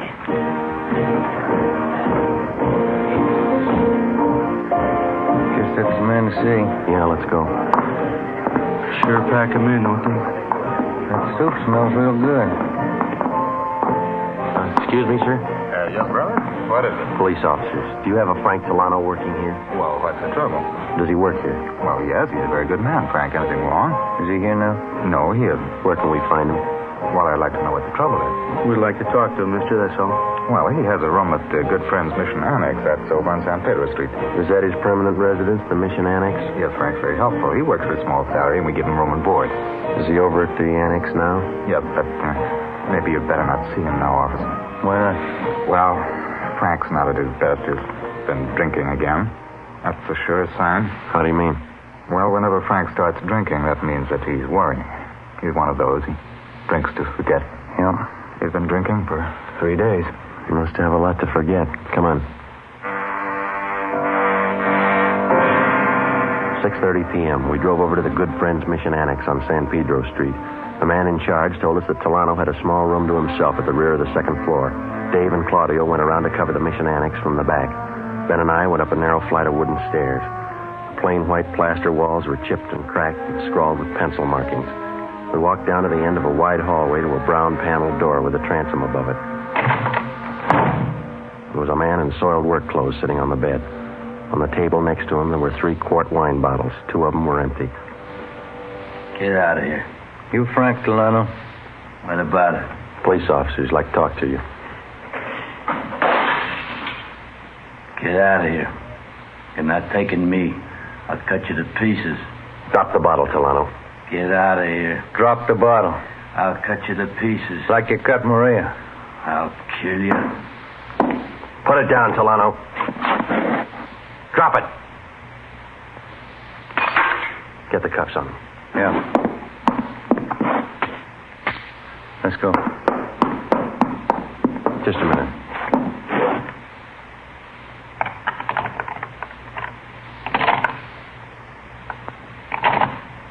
Yeah, it fits.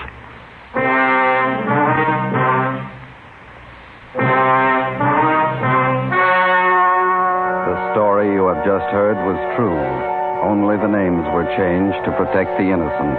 On March 7th, trial was held in Superior Court, Department 94, City and County of Los Angeles, State of California. In a moment, the results of that trial. It's amazing how many long cigarette smokers are changing to extra mild Fatima. Here is the actual report. From coast to coast, extra mild Fatima has more than doubled its smokers. Yes, more and more smokers every day are discovering that Fatima is the king-size cigarette that is extra mild. Extra mild because it contains the finest Turkish and domestic tobaccos superbly blended to make it extra mild, to give it a much different, much better flavor and aroma. Enjoy extra mild Fatima yourself. Best of all, long cigarettes. It's wise to smoke extra mild Fatima. It's wise to smoke extra mild Fatima.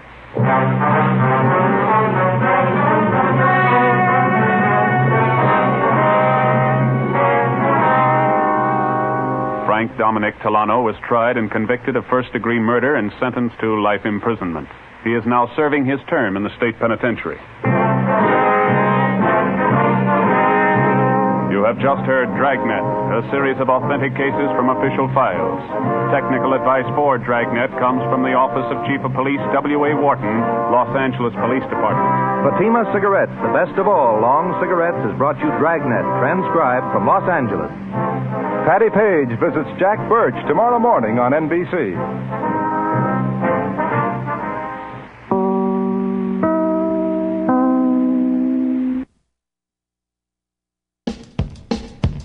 Oakland Art Murmur is a coalition of art and cultural venues dedicated to increasing popular awareness of and participation in the arts in Oakland, with an emphasis on visual art. They promote visual art in Oakland through collective marketing and outreach efforts, and our monthly First Friday events, which are open to the public and attended by hundreds of local and visiting art enthusiasts. The First Friday Art Walk has grown to include street performances, one-night-only art installations, activists raising money and awareness for local social service organizations, and political initiatives.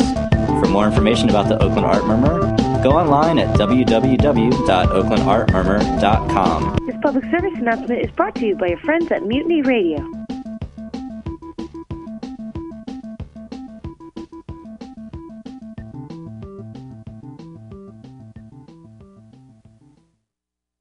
When it started, it was simple, just a lawsuit for damages. But before it was over, it was far from simple, and the damages were murder. All because of a red-headed woman, a ghostwriter with ambition, and a match that burned with a bright green flame. From the pen of Raymond Chandler, outstanding author of crime fiction, comes his most famous character as CBS presents The Adventures of Philip Marlowe.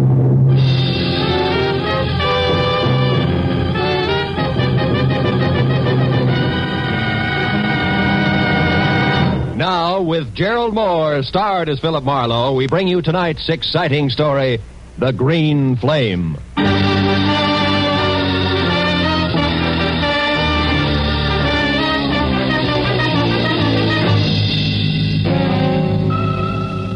It had been the kind of early start, late finish crowded in between day that had made breakfast coffee, lunch a ham sandwich on the run, and dinner nothing. So by the time it finally ended, it was pushing 9 o'clock. And I was both a little tired and a lot hungry. All of which made the feast I could imagine spread out in front of me over an emerald green tablecloth something better than good enough to eat. Blue Point oysters on a half shell, a Caesar salad, veal scallopini topped with mushrooms the size of silver dollars. Oh, I was ready for it. Yes, well, the oysters once again became a blue ashtray. The scallopini a notebook, a green cloth underneath all. My desk blotter. Hello, Marlowe speaking. Dodie Whitmore, Marlowe. Ever hear of me? I have. I've also heard you own half a dozen screen magazines, a local radio station, and a daily published for the motion picture industry called the Hollywood Trades. Does that cover it? Not quite. Today I acquired something else. A libel suit for $100,000 that was just slapped against the trades by a has-been actor named Bradford Colby, which, Marlowe, is the reason I'm calling you. Oh? So drop whatever you're doing, boy, and get over here to the Whitmore building. Whitmore building? We're on El Centro near Gower, and closed. Tomorrow's Sunday, no addition. Figures. When the night watchman lets you in, turn left, keep walking till you get to an office numbered 116. You got that? Yeah, 116. But if you don't mind, Miss Whitmore, I'd like to do something. I'd like to eat first. Make it coffee and a ham sandwich at the outside and get over here fast. Coffee? Look, Miss Whitmore, I'm starving. Marlowe, how much do you get a day? 25 in expenses. Why? I'm willing to pay 125, and you keep track of the expenses. Now what do you say, boy? Boy says coffee and a ham sandwich will leave him stuffed. Goodbye, Miss Whitmore.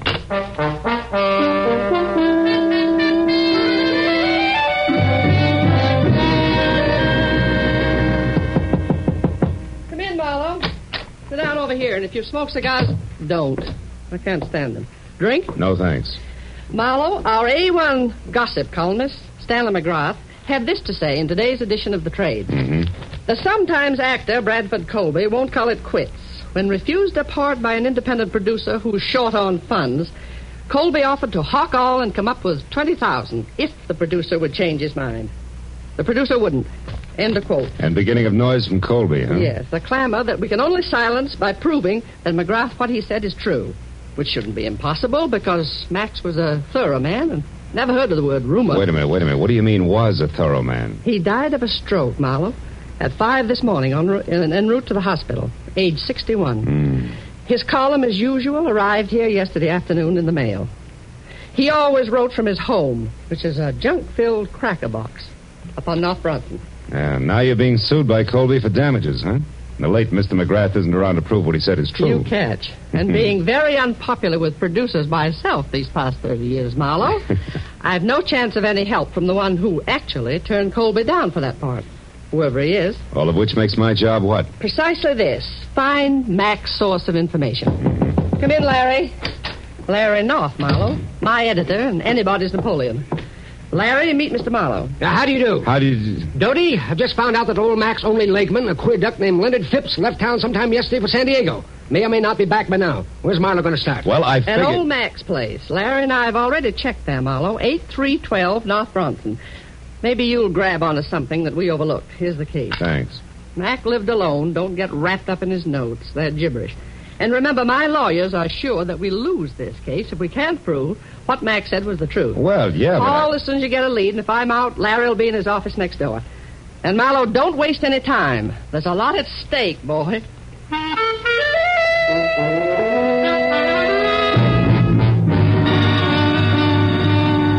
What Doty Whitmer had labeled a cracker box turned out to be a 5-room, slightly beat down, almost square house set back some 50 carelessly landscaped feet from a high stucco wall that said the late Mr. McGrath had lived alone and liked it. And when I entered and went to his study where I turned on a desk lamp, I saw what my client had meant by junk. There were the odds and ends that a man collects in a lifetime. On his desk, a tarnished loving cup for excellence in reporting, dated 1927. Beyond that, on the mantel, an autographed picture of Teddy Roosevelt, and next to it, a paperweight from Niagara Falls. And then an item I hadn't expected. In a shadowed corner of the room, there was somebody else. A tall, gaunt somebody else wearing horn-rimmed glasses and papers sticking out of every pocket. He was slowly, an inch at a time, backing off from the edge of the circle of light in which I stood. I took one casual step toward the desk and then nailed him. Get your hands off me. Why? So you can start running, Mr. Leonard Phipps? How do you know my name? I'm psychic. I also know you just got back from San Diego. What I don't know is what you're doing here. Now, come on. Talk fast. Please let go. Leave me alone. I'll talk.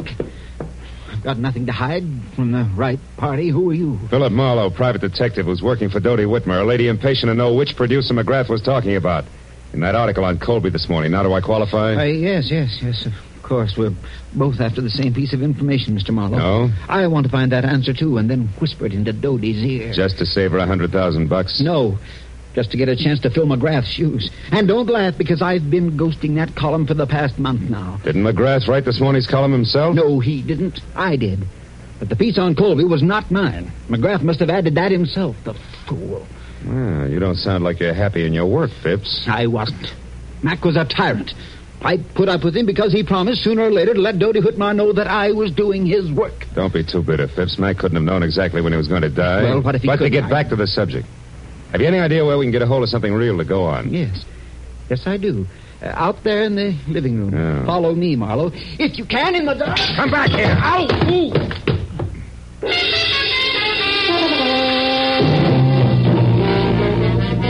By the time I got to my feet, Phipps was gone. I found another lamp in the dark, turned it on, and started for the telephone. But then I stopped. In the center of the floor, where it must have fallen when the leg man made his wild break, was a wrinkled piece of paper. When I picked it up and turned it over, I was suddenly glad that Mr. Phipps had gotten away because, in his hurry to leave, he had dropped his checkoff list for Operation Bradford Colby. There were a half a dozen producers crossed off above the notation Mac's Place, but below that, and not yet discounted, was a name I'd never heard before, Sherry Sheldon. At that, I called Doty Whitmer, gave her a quick rundown on what had happened with Phipps, and then tossed the name Sherry Sheldon in. She talked it over with Larry North before she answered. But when she did, I knew that finally we were all getting someplace. Marlowe, this is good. Larry tells me that Sherry Sheldon is the ex-Mrs. Bradford Colby. Oh? And better than that, a redhead with temperament to match. That kind'll talk. Mm-hmm. Any idea where this item lives? Yes, a bungalow on Cherimoya, 5800. 5800, huh? Larry says it's a quiet, dead-end street, but not to let that throw you. Because from what he's heard about the lady herself, she's very much alive. So play it smart, boy. You're probably in the big time now. Good luck. It's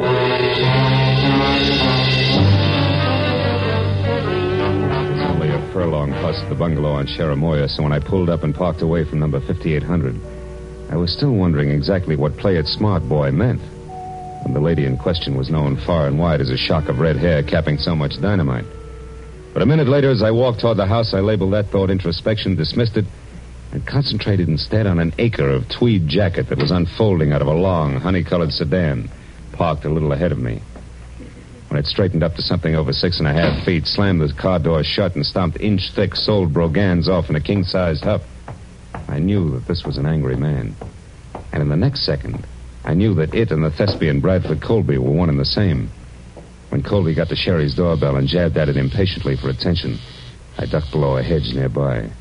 When the door opened and then slammed shut again, I left the hedge in favor of an on-the-bias palm tree that bowed toward Milady's chamber, where I could both see and hear what had to be an exciting reunion. You said that you knew something that couldn't fail to intrigue me on this of all days. So now that I'm here, start intriguing, Sherry, darling. All right. How's this for a starter? I want, to the penny, exactly 1/2 of the money you're going to get from Dodie Whitmore. Oh, Sherry, how droll. Now, why in the name of the great American dollar do you think I'd give you so much as a sly glance at that delightful little fund? For 2 reasons. The first, I deserve it for putting up with both you and your abominable conceit for exactly 1 year. Oh, still droll, darling. Go on, keep laughing, Mr. Colby. Keep laughing while I light my cigarette with one of these matches, these cute ones that burn with a green flame. Where did you get those? In a little known lodge out beyond Malibu called the Green Flame.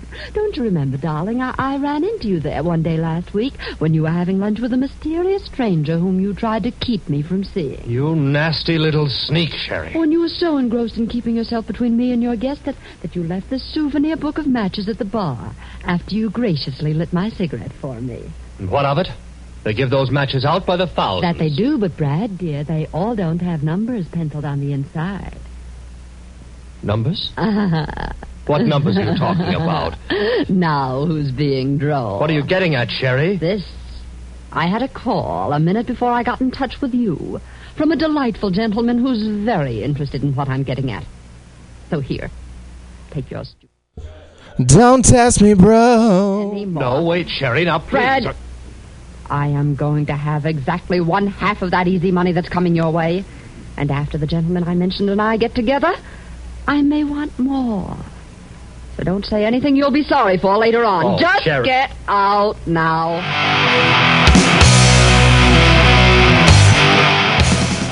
It was the better part of a minute before Colby, the actor, quit running the gamut of theatrical expressions indexed onto hate, and Colby, the man, stopped biting down hard on his lower lip.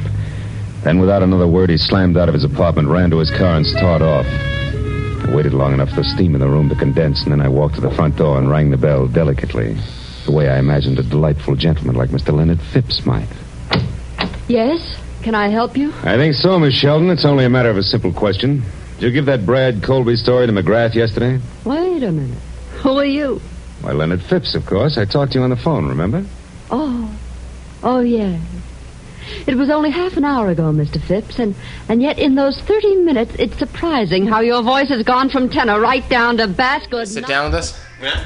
You gonna sit down with us? Of course, yeah, I'm asking you to. Hello, Mutiny Radio. It's your favorite late night radio host, Arden, here with my friend Dan Shadley, rocking the Giants cap. You're a little more clean cut than usual, Dan. Yeah, I told you I'm a corporate sellout now, so you're a little less disheveled. I get to like. You look less like you're about to die. Yeah. Well, Yeah. If that is the bar that's been set for corporate sellout, then damn, it doesn't take much in San Francisco. I mean, corporate sellouts are always on the verge of jumping off a fucking building, so. So you decided to, dress casual for that day? Yeah, right. Casual. You're like, who am I impressing today? No. No, on your suicide. Your boss. Oh. On your suicide day, you go, I can dress kind of business cash. I always assumed. I got nothing. Yeah, as usual, Arden coming in hot with the jokes. We're 10 minutes early. We're starting the show. I was thinking it's probably going to be a couple minutes till anybody gets here. So most definitely. All right, start with this shit. So it'll probably, even without an audience, it'll probably sound the exact same as it always does when I do my set. There'll be fewer yawns. Yeah, you might not hear the yawns, but the echoing of my voice throughout the building will be about the same. No, you can hear the stunned silence. Like, You can hear the stunned silence. I gotta start listening to how it captures that via audio. Really does. Man, that is impressive. The new digital technology these days. Actually, it's antiquated digital technology. Is this antiquated? Dude, you think I am got not. money Fucking for look at this at it. shit. I've got a fucking vice grip holding the microphone to the desk. No, I thought that was part of its like indie charm. That's why this made this room semi-alternative. Was the? It does have a certain charm for sure. Yeah. A certain communist way of it. What we're saying is, if you'd like to donate to the station, visit MutinyRadio.fm and hit that donate button. There's so also we can a Patreon actually, page. Replace some of this crap with some new crap.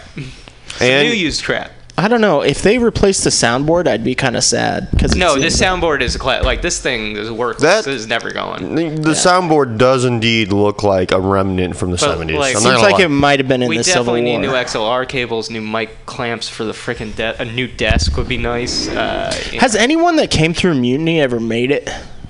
Define making it. Like made it to Albuquerque or like have they ever succeeded? Pull down four. Have they ever succeeded as a comedian? Succeeded as a comedian, like money wise. Money wise. Like, has anybody ever gone to Mutiny and then they became like Brian Regan? They became Brian Regan at the dirtiest. And if we can create a clean killing comic, that would be amazing. But Mutiny, and in its form now, is only about 4 years old. Yeah. Oh, is that right? Yeah. No, I thought it was ancient. Brainwash is 17. Going on 18. No, yeah. Brainwash started in 92, I believe. 92 is, I think, its well, first Tony's year. been doing it for 17 or 18 years now. Because I thought it started like 92 is when the very oh the maybe, Thursday night. but Tony's been doing it for 17 or 18 years. Yeah, but in terms of, it may have been longer than that. Like I said, Ken, I don't know. But is it still true they're closing over there? I am not an historian. Well, who knows? Nobody knows. Nobody knows. Support local comedy. Actually, go to places and buy things. Yeah, I mean they have a mean chicken salad. I'm a fan of their fries. Fries are decent. Yeah. I'm a fan of the people. God damn it, Ken. Good people, good times. God damn it. Brainwash. Anyway, they're not paying us. Actually, Brainwash, start paying us.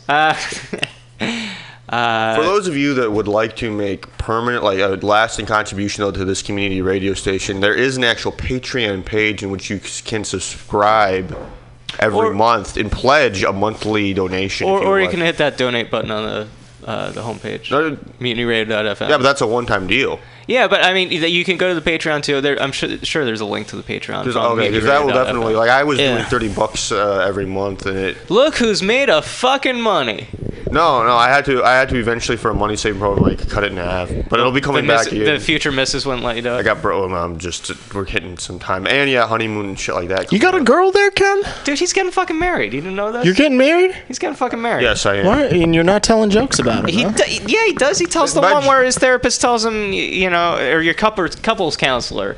Well, the couples counselor part of the joke is not real. But of course not. I mean, Does your girlfriend? Therapy, you'd be committed. Does your fiance like your comedy? Yes and no. I mean, she likes hearing me just saying crazy shit in the house. She does not want me to say it in front of a crowd because she is so embarrassed by me. I think that's why it takes balls to do it. Especially if I bomb. She's like, I will feel super embarrassed for you. Oh, yeah. Anybody I date, they are not coming to a fucking open mic. The problem is... Oh, dude, I love... No, you invite the girl to the showcase. You do it for... I think you need to bring your girlfriend to make time for the girlfriend. You got to multitask. You got to kind of make her feel like she's there while you ignore her and hang out with the friends. I mean, that's what you're doing. You consider us friends? This man is getting married, ladies and gentlemen. No, I'm talking about. Well, you gotta do the socializing part, and the problem with that is you are fighting for time between comedy and her constantly, and you have to figure out a way to delineate that, especially when your life is work related. If you look at comedy as a job, you're gonna feel guilty every time you're not here or when you're not trying to make money. They may not like that, but at the end of the day, what is your financial goal? What are you doing? Because if you don't make it here, you're going to be struggling your whole life. Then you'd be like, I can't afford to have kids with you. My financial goal in life is to earn enough money before I die to be cryogenically frozen. and nothing more. Mine. I need exactly $80,000. That's all it takes now. You don't think with inflation and price gouging later on that it could be much higher? Well, Once you're frozen, you don't give a shit. Well, that's the thing is that there are some scam freezing companies that will take your money and then you get frozen for, a few years and then they invest your money, right? They take and they put it in the market. If all their investments crap out, they fucking unfreeze everyone in the warehouse. So we could have a nation of Captain Americas or Rip Van Winkles one day. Look, what's going on? Yeah, I mean, I'm sure it'll be a whole different world by the time they come up with the technology to reanimate people, Or they're just going to let you, rot. Sorry, my sci-fi fantasy, all these people wake up 100 years later going...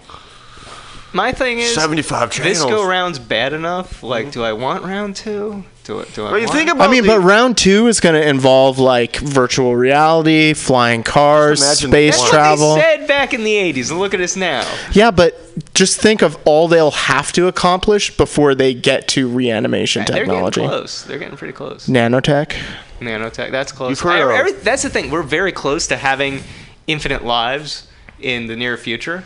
And I mean infinite lives, like in terms of you just don't age anymore. But you will eventually die, but you won't have to be picked off versus... You'll eventually die when medical science can no longer intervene, but you're talking like 200 years, right? Okay, and the question is, are those going to be a quality 200 years? That's it. That's the question. So if it's me walking around like I am right now, well, shoot me now, because, clinical depression for 200 years? God damn. Yeah, but you're that's better than young Oblivion. Man. You're a sellable specimen. You got a little Then bit why of am I single, Ken? Well, it's because you got a shitty personality. Yeah. But you have 200 years to work on in it. 200 years of actualization, self-development, okay? Speaking of 200 years, it's 7:59. Are there people out here? We have one person in the audience. Hey, Boris, how you doing? He's back. We have one person in the audience. Let's give it 5 or 10. 5 or 10. We're light on the list anyway. There's only 14 signups. I still need people for high time story time tonight. Like, okay, well, you want to sell that when there are people here. Yeah. Well, if you could drive me back to my home in the East Bay, I would stay. Where do you live? Bart, unfortunately, I live in Oakland, Fruitvale Village. I grew up in Fremont in the 510 nickel and dime. Mm-hmm. I grew up in Jersey. Oh, sorry, bud. The 908. Oh, that sucks. Are we all Diaz brothers now? We're just shooting out our area codes? Yeah. Don't get the joke. 8 Mile now? What